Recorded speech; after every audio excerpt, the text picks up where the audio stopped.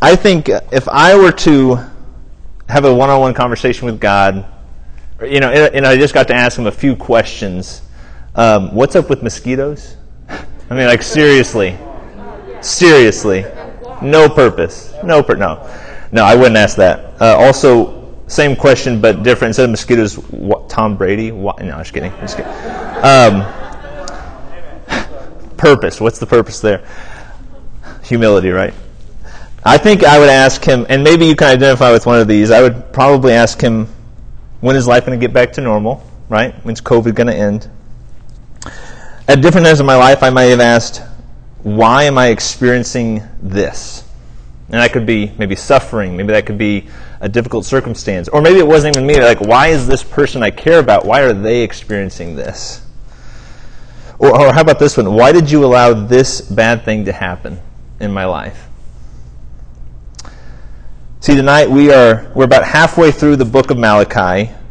In my Bible, the next page is the New Testament. So we're kind of nearing the end of the Old Testament, the end of Malachi. We're looking forward to what's going to happen in the New Testament. And we're in this book, this short little 4-chapter book called Malachi, where the people in Malachi's day are questioning God a lot. They have some issues with God. They have some accusations against God. And they've accused him of not loving them, of not caring for them, not providing for them. They've even said, like, God, is our sacrifices to you, are they not enough? Are we not good enough for you? They have some issues with God. They are frustrated at God. Now, a little bit of background. I know you guys have probably heard this before, but this is kind of what's going on. The people of God, they have been in exile. They were in Babylonian captivity. They have since returned from that captivity. They are now living in their home again. Some other people at this time, Ezra and Nehemiah, if you have a chance to go read those books of the Bible, I would encourage you to do that, because that's going to give you a fuller picture of what's happening at this season in the history of God's people. And so they've returned home. The walls have been rebuilt. The temple has been reconstructed. Things should be back to normal, but they're not. Things should be good, but they are not. The people have returned home, but they have not returned to God. They have not returned their hearts to God. You could say it like this. You can take the people out of exile, but you can't take the exile out of the people. Right? The people are still, even though they're at home, they're living where God has promised them to live, they are still living exile-minded. They're far from God. They want God to do things for them, but they don't actually want God himself. And so they're frustrated. God seems to be either absent, or if he's there, he is not doing anything to help them out. Yes, they are back home, but they don't have any prosperity. They don't have any prominence. They don't have any wealth. God's presence used to be strong among his people. He used to actually dwell with them, right? There was a pillar of fire by night. There was a pillar of cloud by day. He used to actually dwell within the tabernacle, and he would move with his people. But that presence has been long forgotten. And they're wondering, God, what's going on? You're absent from our life. Or at least it seems to be. And not only that, they are living at home, and yet they are still under the power of a foreign country. There is, get this, social unrest, political issues, and economic hardship. Sound familiar? Right?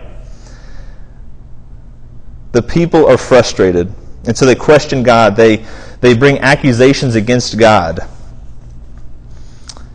And this is actually a good lesson for us. Like, this is kind of a lesson within the lesson. This is not what the passage is about, but this is a good news for you. If you have an issue with God, take it to God. Question him about it. You have an issue with him, you have a struggle with him, you have some beef with him, like, take it to him. Ask him. Say, God, what's up with this? What's going on? Go to him in prayer with it. Go to the Bible with it. Find an answer with it. God can handle your issue with him. That's what the people do. That's what these people in the book of Malachi, that's what they do. They have an issue and they bring it to God. And tonight they're going to bring a new issue before him. And essentially the question that they're going to ask is, God, where are you at? Where are you, God? Look at verse 17 of chapter 2.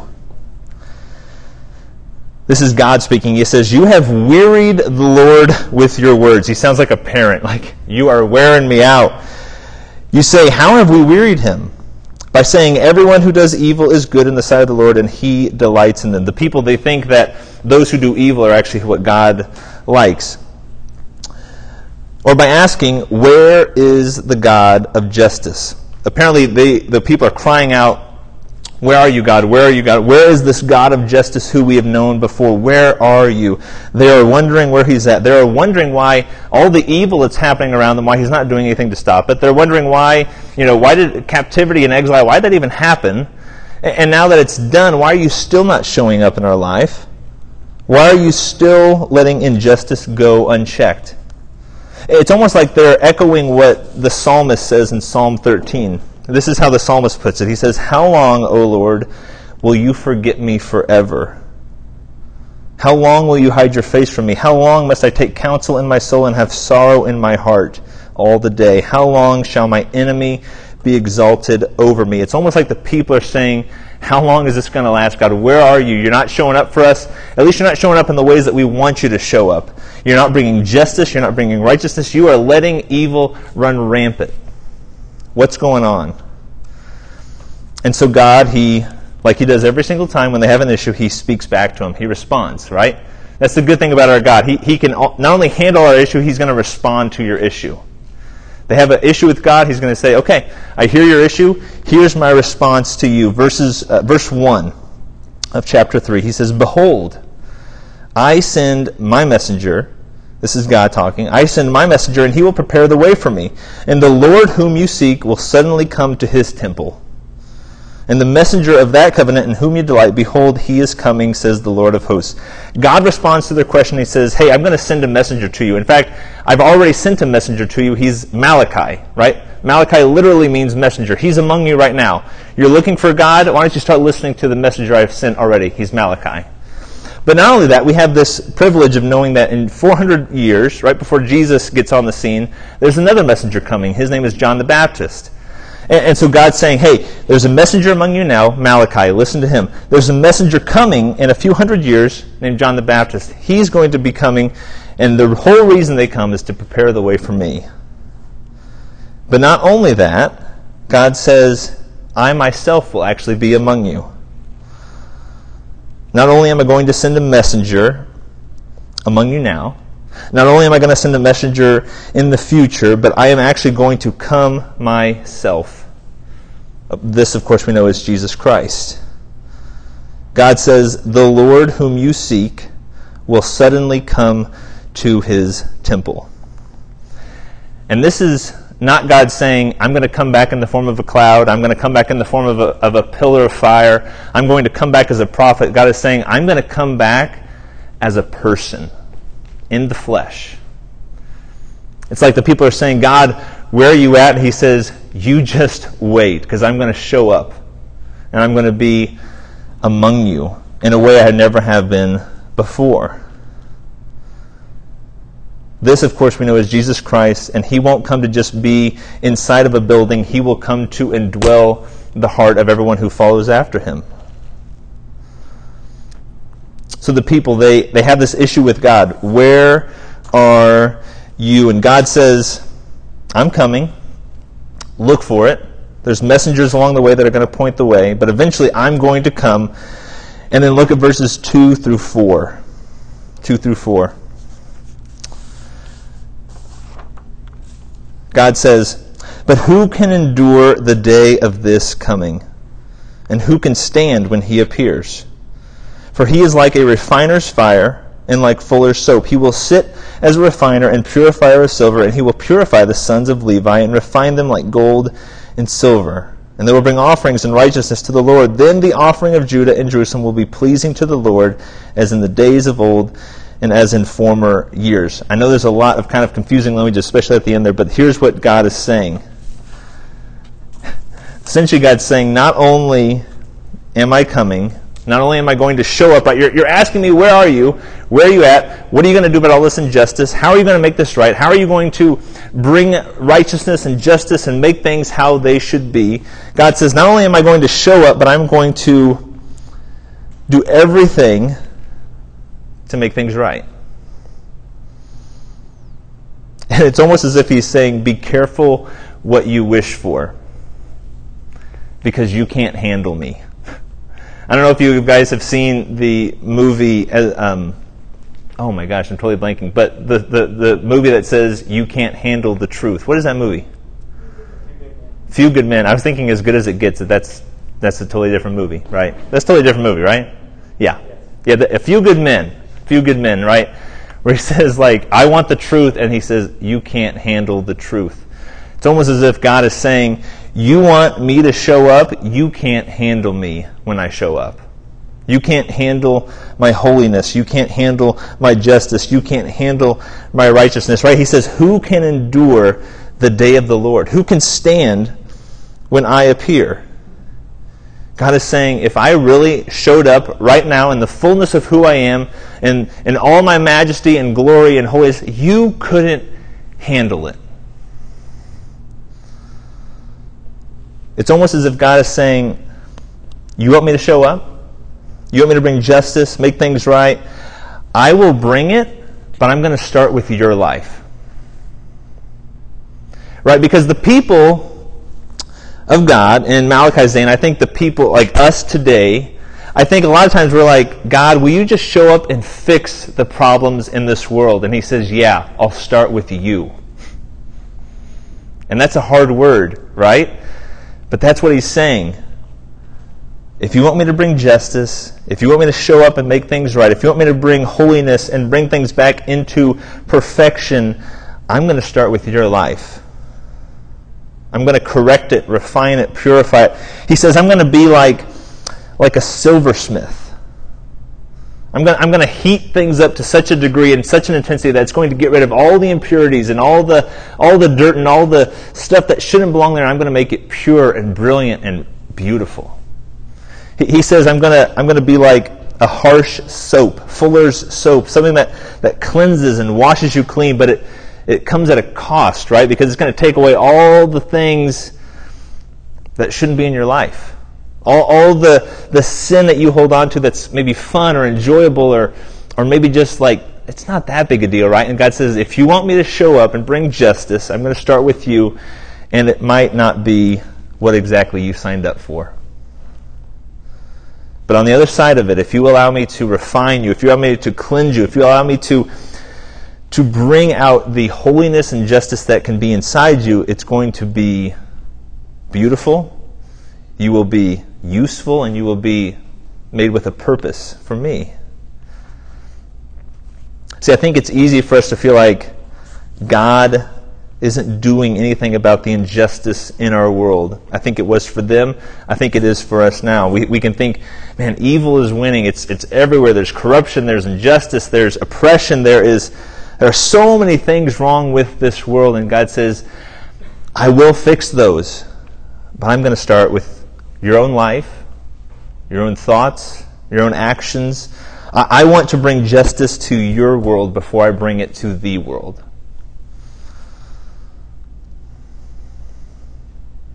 And so there's this recognition of, okay, God, I'm going to surrender to that. I'm going to allow you to, like a silversmith, purifying silver, like a I don't know what they call a soapsmith. I don't know what they call it, but someone that cleanses using soap. I'm going to allow you to cleanse me and make me new.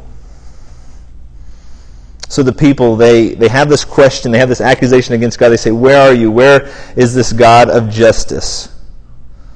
And God, he's going to answer their question, and he says, I'm going to start with you.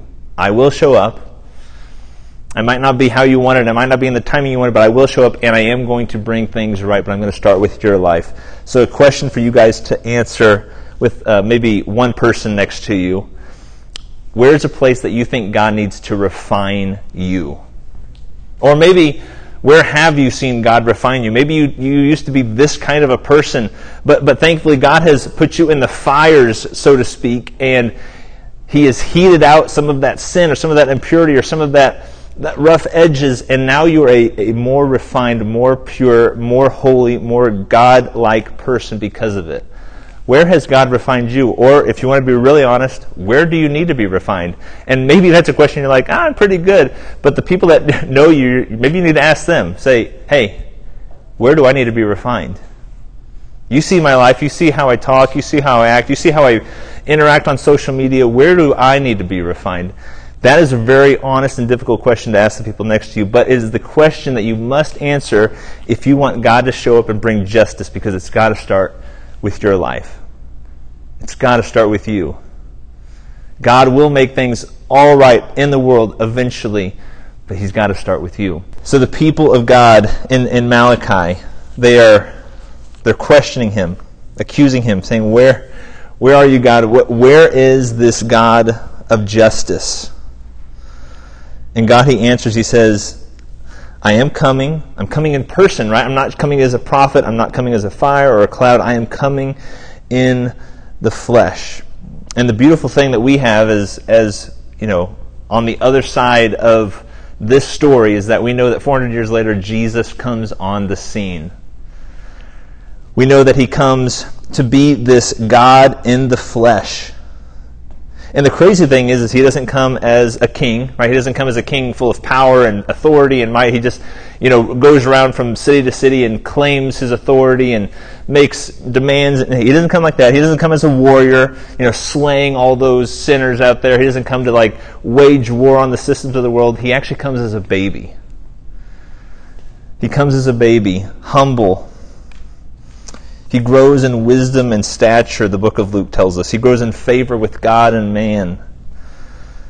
As he grows up, he's tempted in every way. At least that's what the book of Hebrews tells us. He's tempted in every way, just as we are, and yet he is without sin. He doesn't need to be refined. He is perfect, sinless. He's God in the flesh. And as an adult, he begins to preach and teach and heal, cast out demons. If you were to, fast forward in your Bibles, literally the next page, you're going to get Matthew, Mark, Luke, and John, these biographies of his life, how he lived, how he taught, what he spoke about, what he did, and it all culminates in this amazing picture of him on the cross. And I'm sure you guys have heard about that before. We have Easter coming up. You may have heard Jesus dying on the cross for your sins.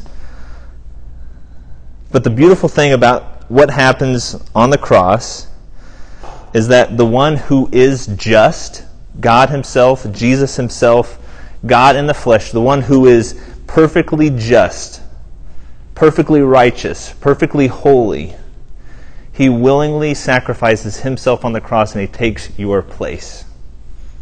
For those of us who are unjust, for those of us who are still a work in progress. In fact, Romans actually says, when Jesus is on the cross, He is both the just and the justifier of all sinners.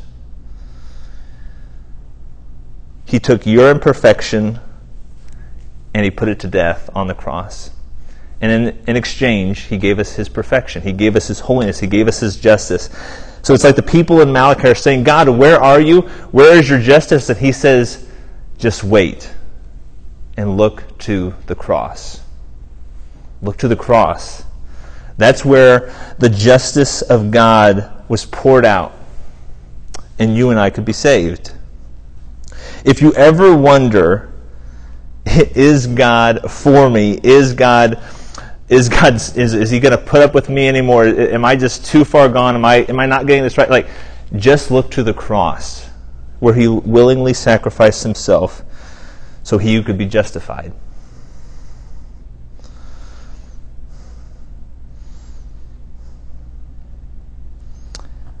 Malachi's passage ends kind of in a downturn, unfortunately. Look at verse 5. It says, Then I will draw near, this is God speaking, I will draw near to you for judgment. I will be a swift witness against the sorcerers, against the adulterers, against those who swear falsely, those who oppress the hired worker and his wages, the widow and the fatherless, against those who thrust aside the sojourner and do not fear me, says the Lord. It's this reminder that God's justice is not always a good news for everybody. Unfortunately, there are some who are going to experience His judgment, experience His wrath, and it's not going to be a happy day for them because they didn't surrender to Jesus. They didn't say, okay, I can't do this on my own. I need to trust that what Jesus did for me is what's going to save me. God will make all things right in the end. And the only ones who have a chance of surviving it are those who are willing to admit, I can't do it on my own.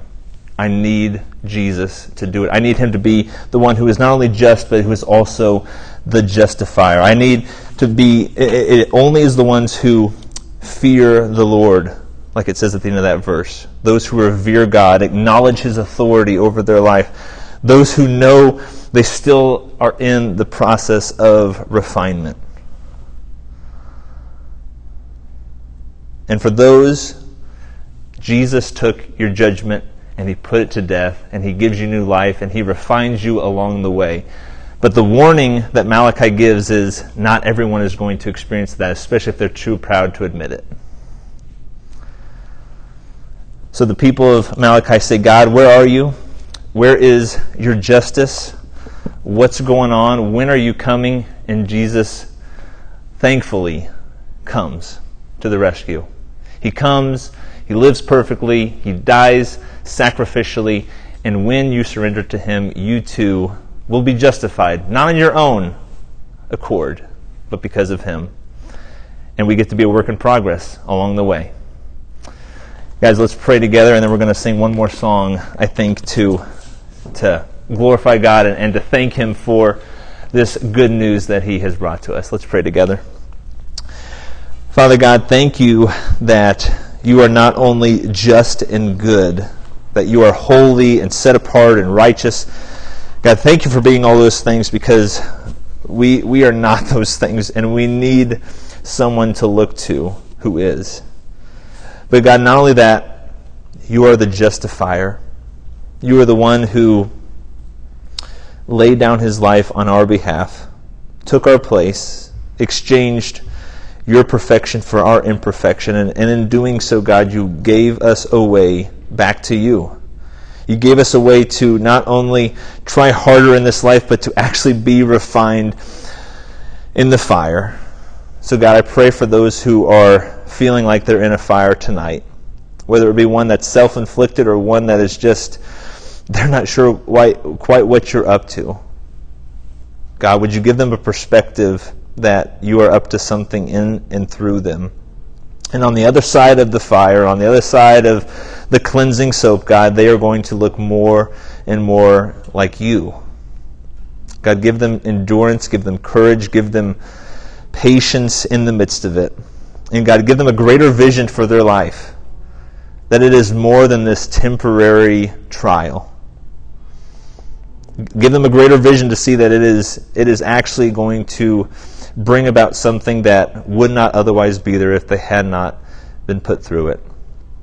God, thanks for using a passage like Malachi, a book like Malachi, written so long ago to even speak to us today. I pray that it would be helpful for us as we strive to follow after you. It's in Christ's name we pray. Amen.